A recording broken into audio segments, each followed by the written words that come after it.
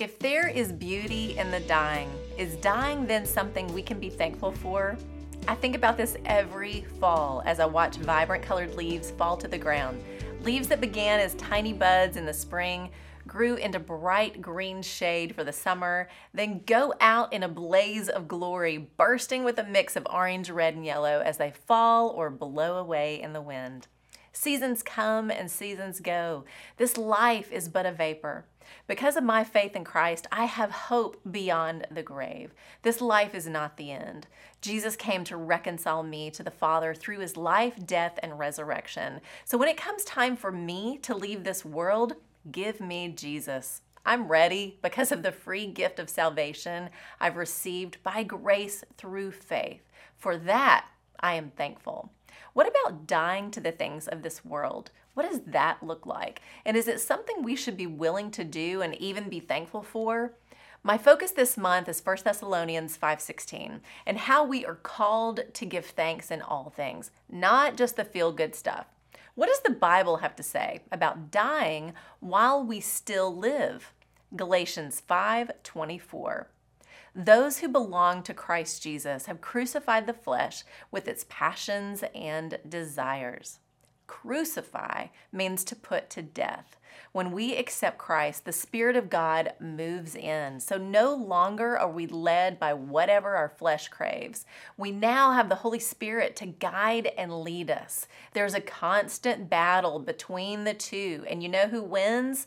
My youth pastor used to tell me it's the one you feed the most. That is so true. Think of the sin struggles in your life. When you're digging into the Word, allowing it to renew your mind with truth, staying connected to God in prayer, walking life in authentic community and accountability with other believers, are you stronger against the sin struggle in your life? Absolutely. I guarantee you will be. No longer are you a slave to it. You are set free. I am thankful for that. Jesus calls us to something more when we die to our flesh. Matthew 16:24. Then Jesus said to his disciples, "Whoever wants to be my disciple must deny themselves and take up their cross and follow me. For whoever wants to save their life will lose it, but whoever loses their life for me will find it." Following Jesus is all about surrender. If you don't get that, I doubt you got Jesus. Take another look. Jesus lays it out in Matthew 16. Whoever wants to be like me, deny yourself. Die to your sin. Die to your pride. Die to your anger. Die to your lust. Die to your entitlement. Die to your way. Pick up your cross and follow me.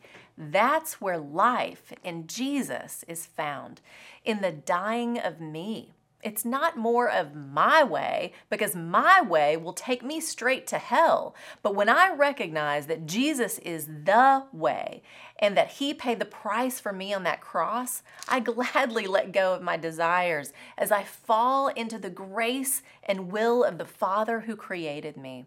For that dying, I am thankful, because as I lose my life for Christ, I find it.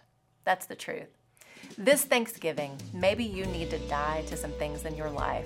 It's through that letting go you discover more of Jesus. For that, I am so very thankful. I'm Lori Klein.